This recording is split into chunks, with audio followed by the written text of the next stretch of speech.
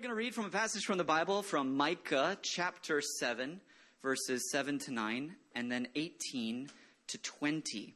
So you can find that in your Bibles, Micah chapter 7, verses 7 to 9, and then 18 to 20. Follow along as I read. I'm reading from the ESV version. But as for me, I will look to the Lord. I will wait for the God of my salvation. My God will hear me. Rejoice not over me, O my enemy. When I fall, I shall rise. When I sit in the darkness, the Lord will be a light to me. I will bear the indignation of the Lord because I have sinned against him, until he pleads my cause and executes judgment for me. He will bring me out to the light. I shall look upon his salvation, his vindication, rather. Who is a God like you, pardoning iniquity and passing over transgression for the remnant of his inheritance? He does not retain his anger forever, because he delights in steadfast love. He will again have compassion on us. He will tread our iniquities underfoot. You will cast all our sins into the depths of the sea. You will show faithfulness to Jacob and steadfast love to Abraham, as you have sworn to our fathers from the days of old. This is God's word. All God's people said, Amen. From where you are, let's clap, give a loud clap, give thanks to God, as we also welcome up the man with a message from God, Jacob Augustine. So the passage that we have for today is Micah chapter 7. And we're going to get to there in a little bit, but I wanted to set a stage first before we get to the verses that Lee read for us. We're going to begin with an analogy, and I want you to imagine that you're taking an afternoon walk. You're walking by a playground, and you see some kids that look like they're having a great time. You hear the laughter, the joy. They're playing on the slides, on the swings. It all looks great, and you think, oh, isn't that cute as you walk by? But then all of a sudden, this scene takes a drastic turn. You notice one boy punching another boy. You're like, what is causing this violent reaction? The punch turns into throwing him down and kicking dirt on this boy. And as you walk by, you're in shock first, and then you're thinking, someone needs to do something. You're thinking, someone needs to fix this problem and speak to this bully. And then you realize, actually, his father is sitting on a park bench watching this scene unfold. And yet, the father doesn't move. He just watches this scene unfold.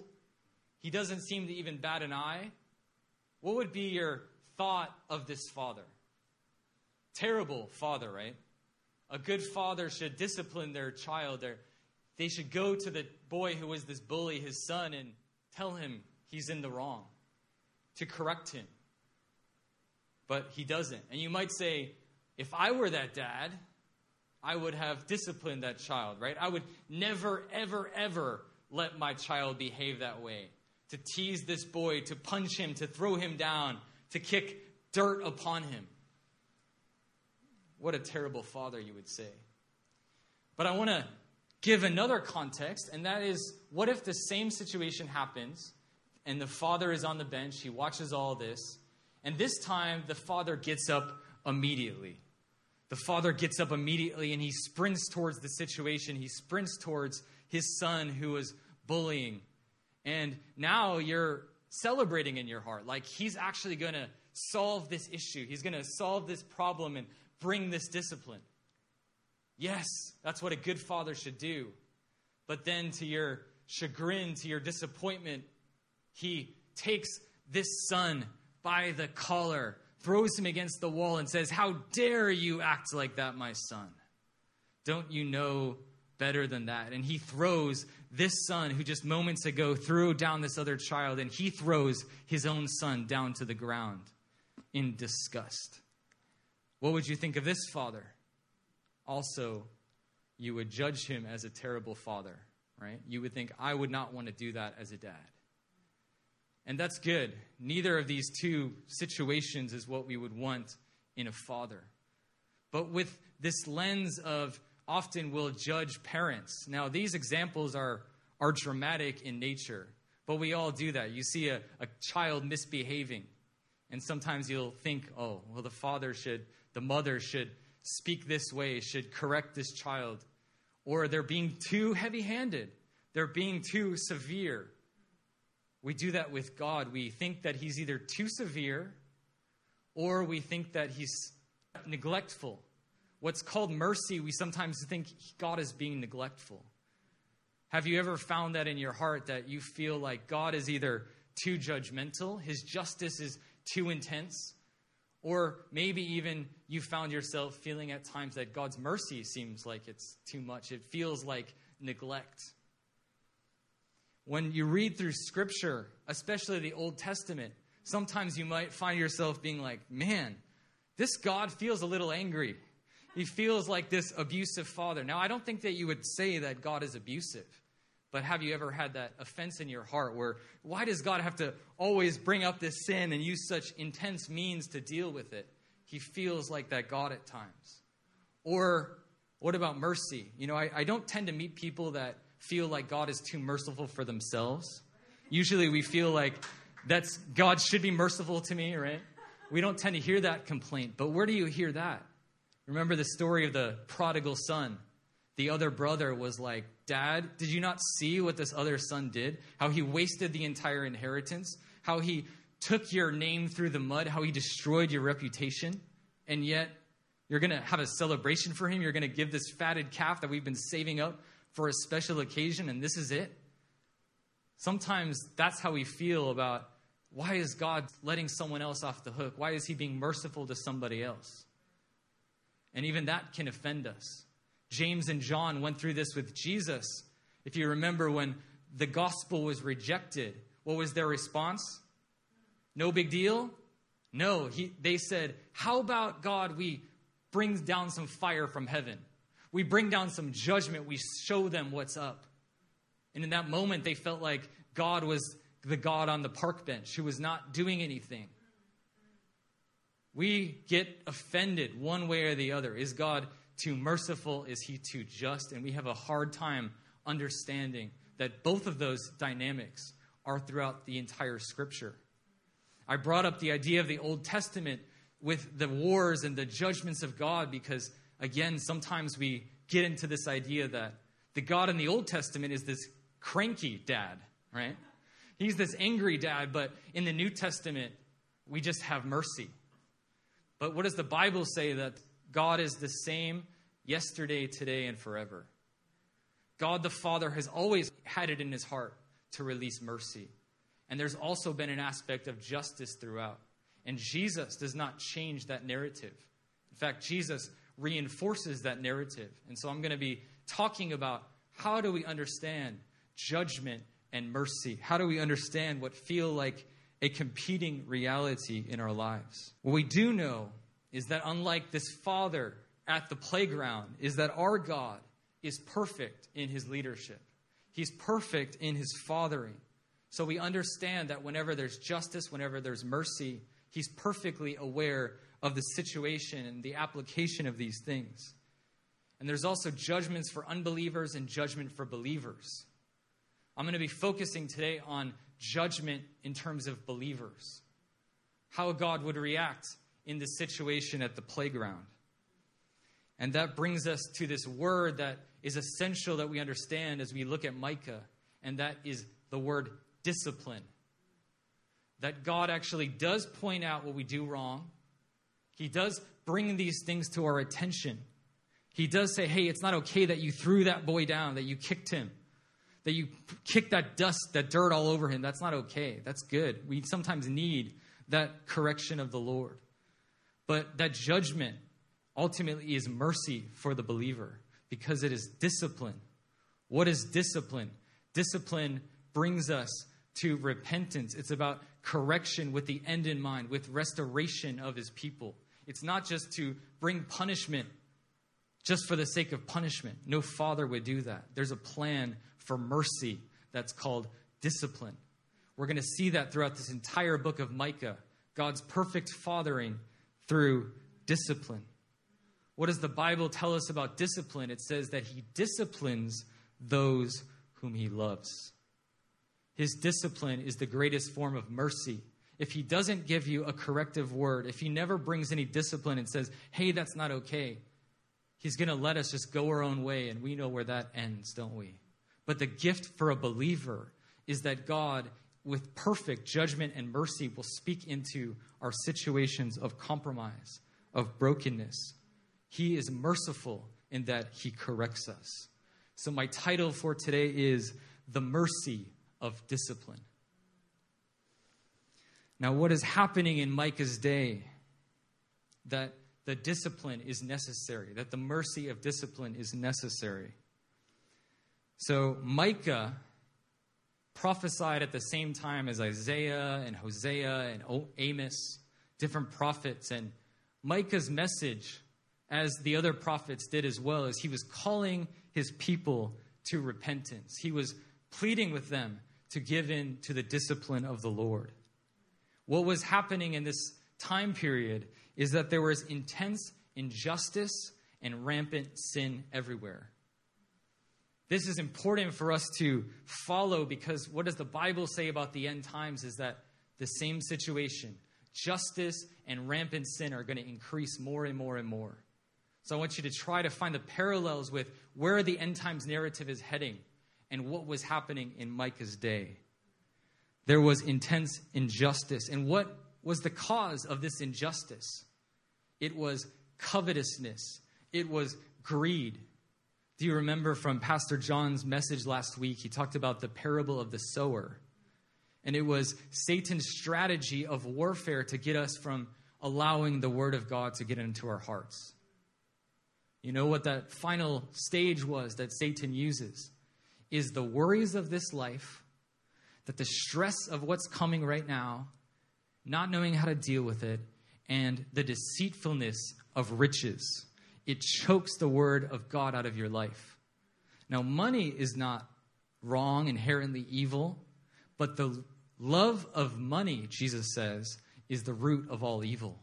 They had given themselves completely over to greed. And how does this manifest? In every sphere, in every class, there was a manifestation. For example, landowners were kicking out people out of their homes. Even poor widows that didn't have anywhere to go, no means of being able to get a job, they were being kicked out. The people were being oppressed by business owners and even cheated. It said that they would go to the market and they would pretend to sell, for example, they would pretend to have 2 kilograms worth of potatoes, but they were actually had 1.8 kilograms. They had cheated on the scales so they could make a little extra profit. They saw clothes that they wanted. There was a beautiful robe on someone, and they would just steal it off of them. The leaders as well, the judges, they would demand bribes. If you give me some money, I'll let you off the hook. The prophets would only prophesy if you gave me money. If you give me some money, I'm going to tell you your fortune, basically. When I say fortune is because it was false. It wasn't the word of the Lord. They were just saying, things are all going to be good for you if you give me money. If you don't have any money, you're a poor guy, poor woman, well, forget it. God's going to bring judgment on you. There's going to be war against your life. It was basically, if you give me money, I'm going to say things are good. If you don't give me money, it's not going to be good. They had completely given themselves over to the spirit of greed. It had choked out the word of God from their life. Now, when you're in the season of compromise, remember, the discipline of the Lord is mercy. But did they want to hear that? Did they want to hear that? The answer is no. In fact, they said, do not preach. They were speaking to these prophets at the time like Micah, and they were saying, stop saying this. We're tired of hearing this, that things are going to be hard for us. We don't want to hear about a God of discipline. Do we want to hear about a God of discipline today? When I say the word discipline, when I say the word judgment, does your heart turn away? Are you distracted because that word is hard to hear? We all have this. There's times we say, stop saying this. I don't want to hear about this God is going to correct me. I was preparing, for the sermon, and as part of the preparation, I share with Pastor Susie and Pastor JP, and they gave me feedback. And sometimes I just want to be like, just give me good feedback, right? Sometimes the feedback that corrects us, while it's good for us, it's hard to receive, isn't it? And we feel that way. We say, stop preaching, stop saying these things. And they say, disgrace will not overtake us. They do not want to hear the message of God's discipline in their lives. So basically what's happening in Micah's day is that all these kids, every one of the kids in all spheres, whether they're from a rich family or poor family, whether they're from an educated family, an uneducated family, regardless of their personality type, they're all misbehaving on the playground. They're all mistreating the other kids. The big kids are hurting the younger kids, and the younger kids are taking it out on the kids younger than themselves. Everyone is treating everyone with injustice. They're stealing each other's lunch money. And so what does God say?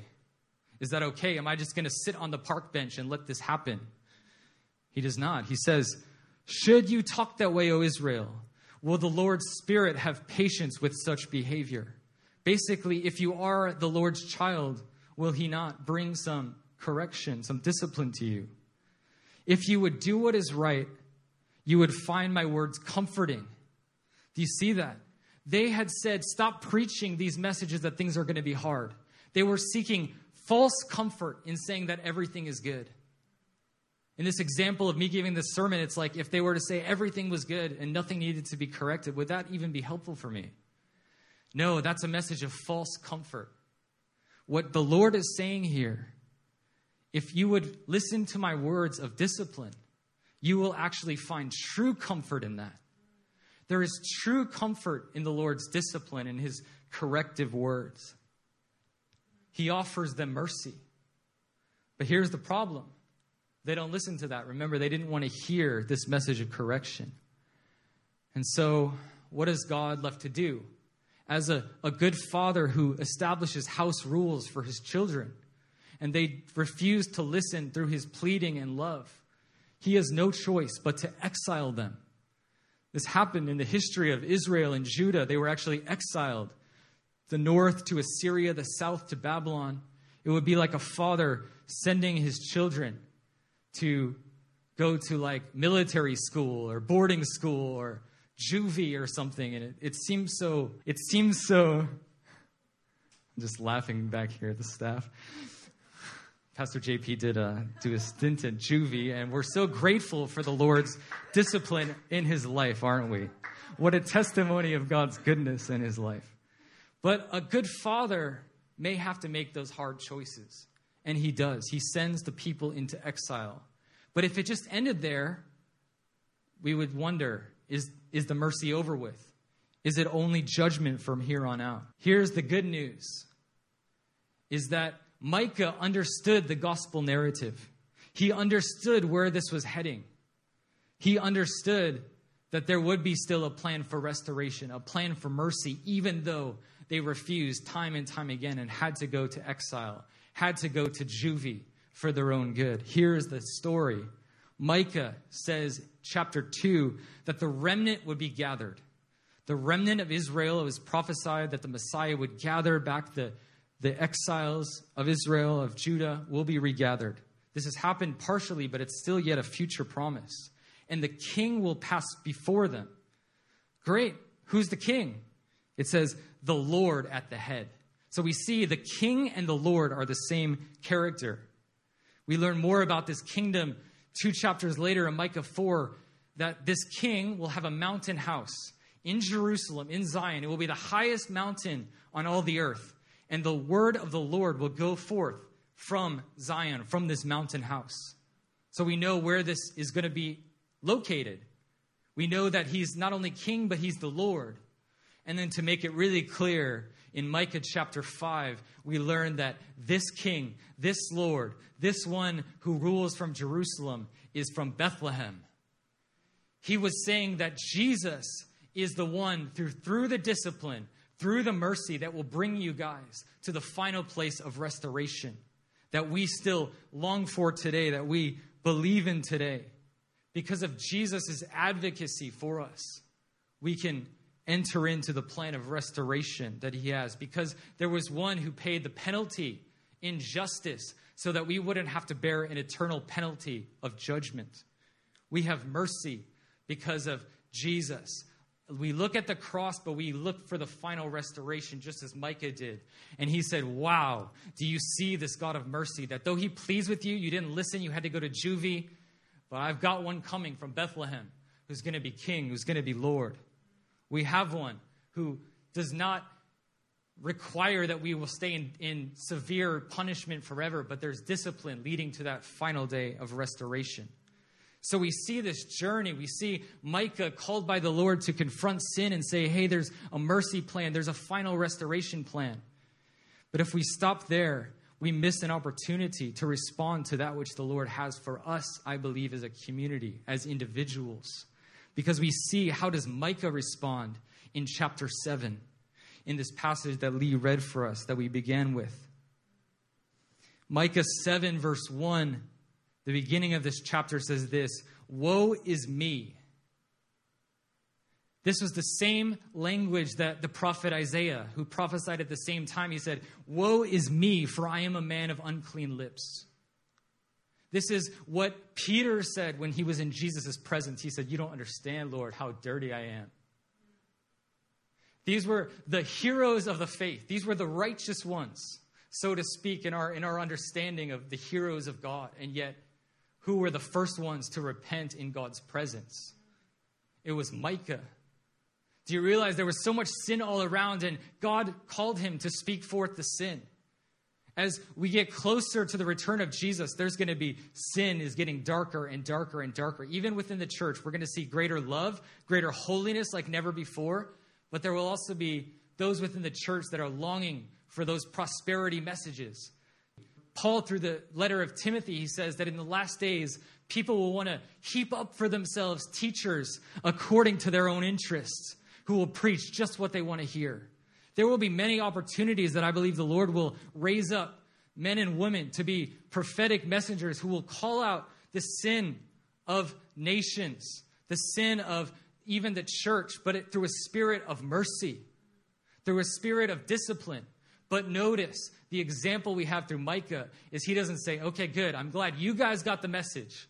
He says, woe is me. Micah realized that, as Paul said, I'm the chief among sinners. That wasn't just a message of false humility. He believed that. The spirit of prophecy that God will raise up through end-time messengers who will speak judgment is, Lord, I'm the chief among sinners. Woe is me. Woe is me. He didn't even say, woe is us. I think we want to get to that place. We don't just say, woe is you. We say, woe is us. What are we as a community? What is God highlighting to New Philly? He says, woe is me. Oh, it's merciful. That's the God of mercy. Woe is me. What's the next stage? Verse 7. Where is the transition? Micah says, but as for me, as for this one who is woeful, who's broken, who deserves so much judgment, as for me, I will look to the Lord. I will wait for the God of my salvation. God will hear me. Do you see that the pain that we're meant to feel, the pain that we're meant to experience in our own brokenness, that God in his mercy will let us feel, will let us experience? That pain, he wants us to give it to him. You know, Paul says in the letter to the Corinthians, there's some sorrow that leads to death, right? There's some sorrow that you just feel so weighed down by the shame of your own sin that you just wallow in it and stay in that place. He doesn't want us to stay there. He wants us to feel it. He wants us to experience it for a season, and that's actually a blessing of God. It's a red flag when you stop feeling that conviction of sin. But after feeling that pain of sin, he wants us to give the pain to the Lord in prayer. Number 2, he wants us to bring it to Daddy. That's the gospel message. I have a meme that Pastor Susie shared with me, which is so powerful. It says this: religion says, I messed up. My dad's going to kill me. Maybe you felt like that the weight of shame and the sin is so much. And you feel like, how can I possibly bring this to God?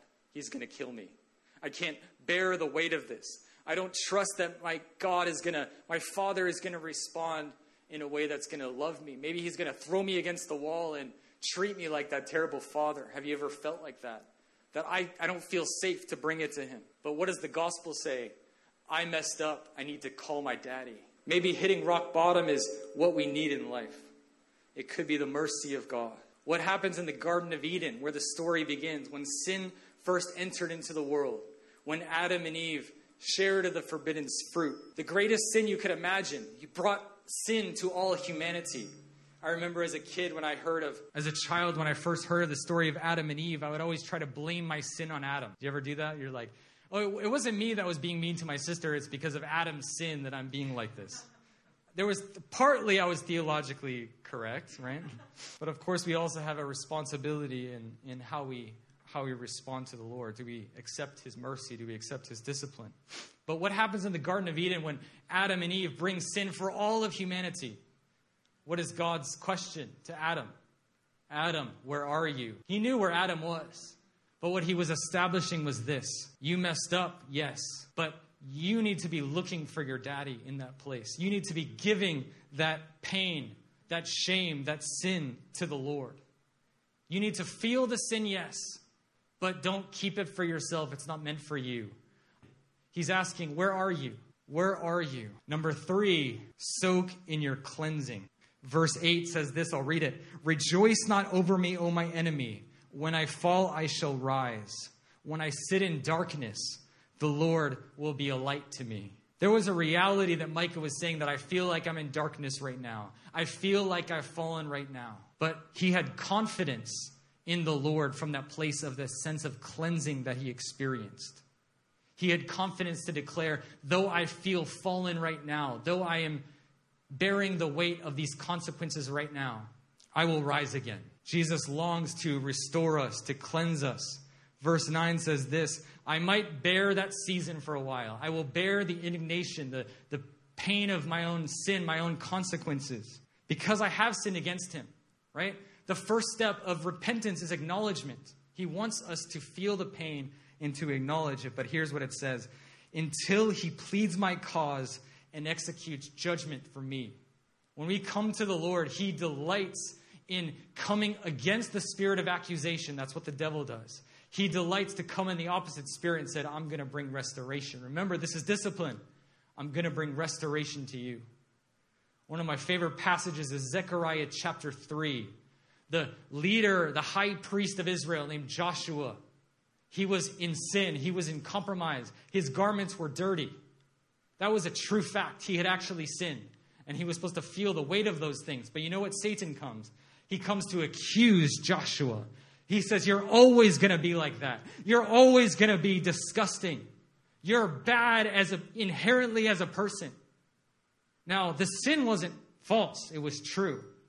But the issue was, Jesus says, stop accusing him. And he brings clothes of righteousness that he puts upon him. We're to soak in our cleansing, though we feel the pain and the shame of the sin. We give it to the Lord and we declare that we're going to rise again. But it's through repentance. It's through the mercy of the Lord. And point number 4 is love this God of mercy. Now, when I was creating this, I created an acronym. This is L, the last one. It's For God So Loved. Feel the pain. Give the pain to him. Soak in the cleansing, and then L for love. Love this God of mercy. Do you see how this passage ends? Beginning at verse 18, it says, who is a God like you? Pardoning iniquity, giving mercy, passing over transgression. He does not retain his anger forever because he delights in steadfast love. God delights in mercy of discipline. He will have compassion on us. He will tread our iniquities underfoot. He's going to cast all those sins into the depths of the sea. And he's going to show faithfulness to Jacob, steadfast love to Abraham. The story of restoration is going to be complete. God calls us to end with worshiping this God of mercy, going through the story of feeling the pain, acknowledging the pain, soaking in the cleansing, and feeling this God of mercy. None of this is possible unless we have a God of mercy, unless Christ advocates on our behalf. We stand with Micah and we say, there is no God like you. You know, the name Micah is, who is like God?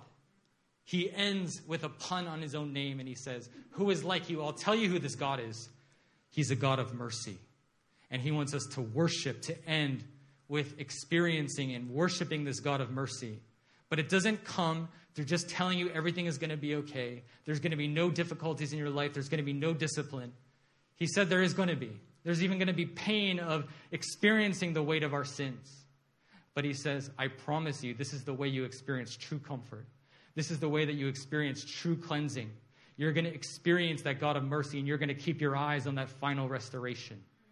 That's why we study the end times, because we keep an eye on that final restoration, that everything that we do is in light of that final restoration, that we have one from Bethlehem who is leading and guiding from the place of Jerusalem, who will one day rule and reign as king, and he will be the shepherd. He will fulfill Psalm 23, and he will lead us by still waters. He will lead Israel by still waters. He will lead you and me by still waters, but it's not going to happen outside of experiencing this God of mercy, outside of experiencing this God of discipline. This is a heavy word. I was studying the book of Micah this last week, feeling that God impressed it on my heart, but having no idea what the message was. It was a hard way to prepare a sermon, to be honest. I really felt like God put this on my heart, but I didn't know where we were heading with this. What was the message? And I began by starting at the end. And we see he's worshiping this God of mercy. But honestly, I had a hard time reconciling with the beginning. It feels so judgmental, so harsh, so difficult. Why are you going to send him to exile?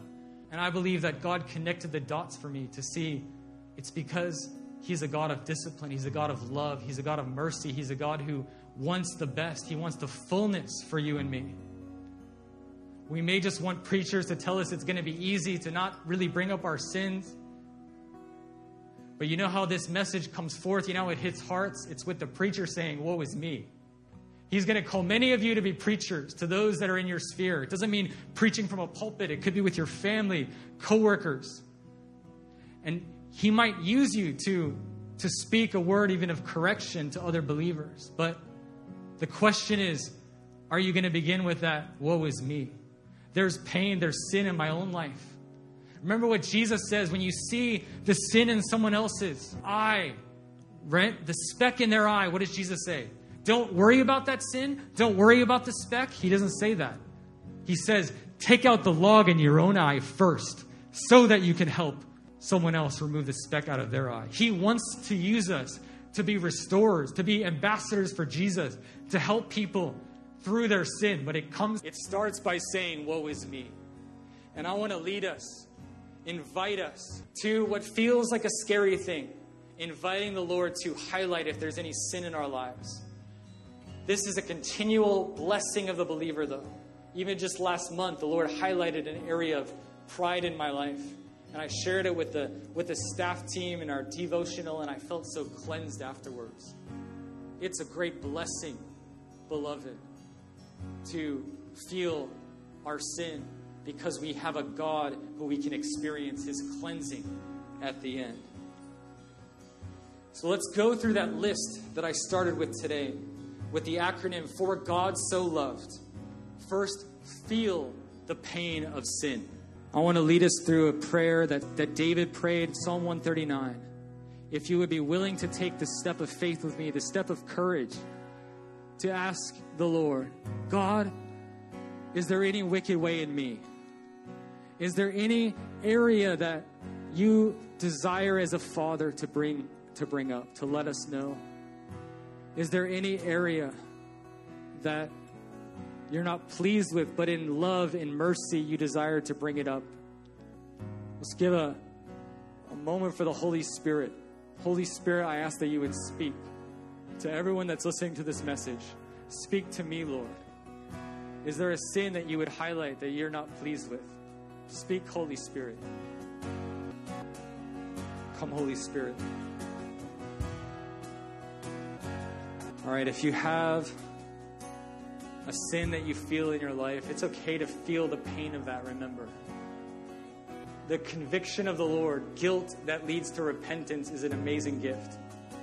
Is there any sin that you're highlighting, Lord, with me?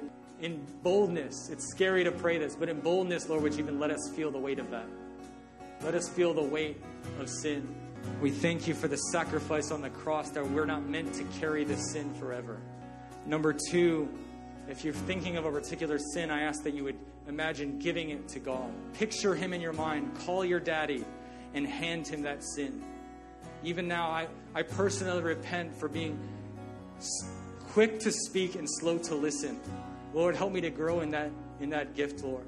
Help me to grow in that blessing. The manifestation of pride, Lord, help me to be one who would listen more than I would be quick to speak. I repent, Lord, that I live that way. I give that pain to you. It's really important to visualize it if you can. Visualize handing it to the Lord your Father.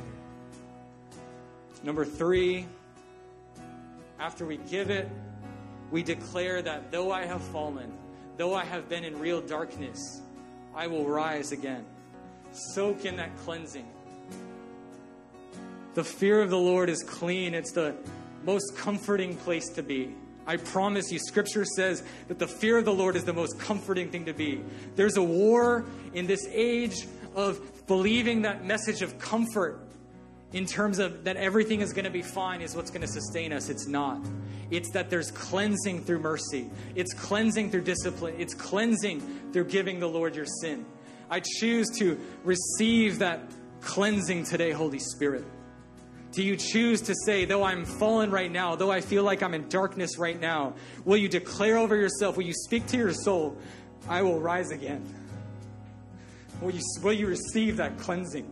That's where the only real comfort comes, is in the cleansing of the cross, the cleansing of accepting his mercy, of his discipline. And then the 4th step is what? It's crying out as Micah did, who is a God like you?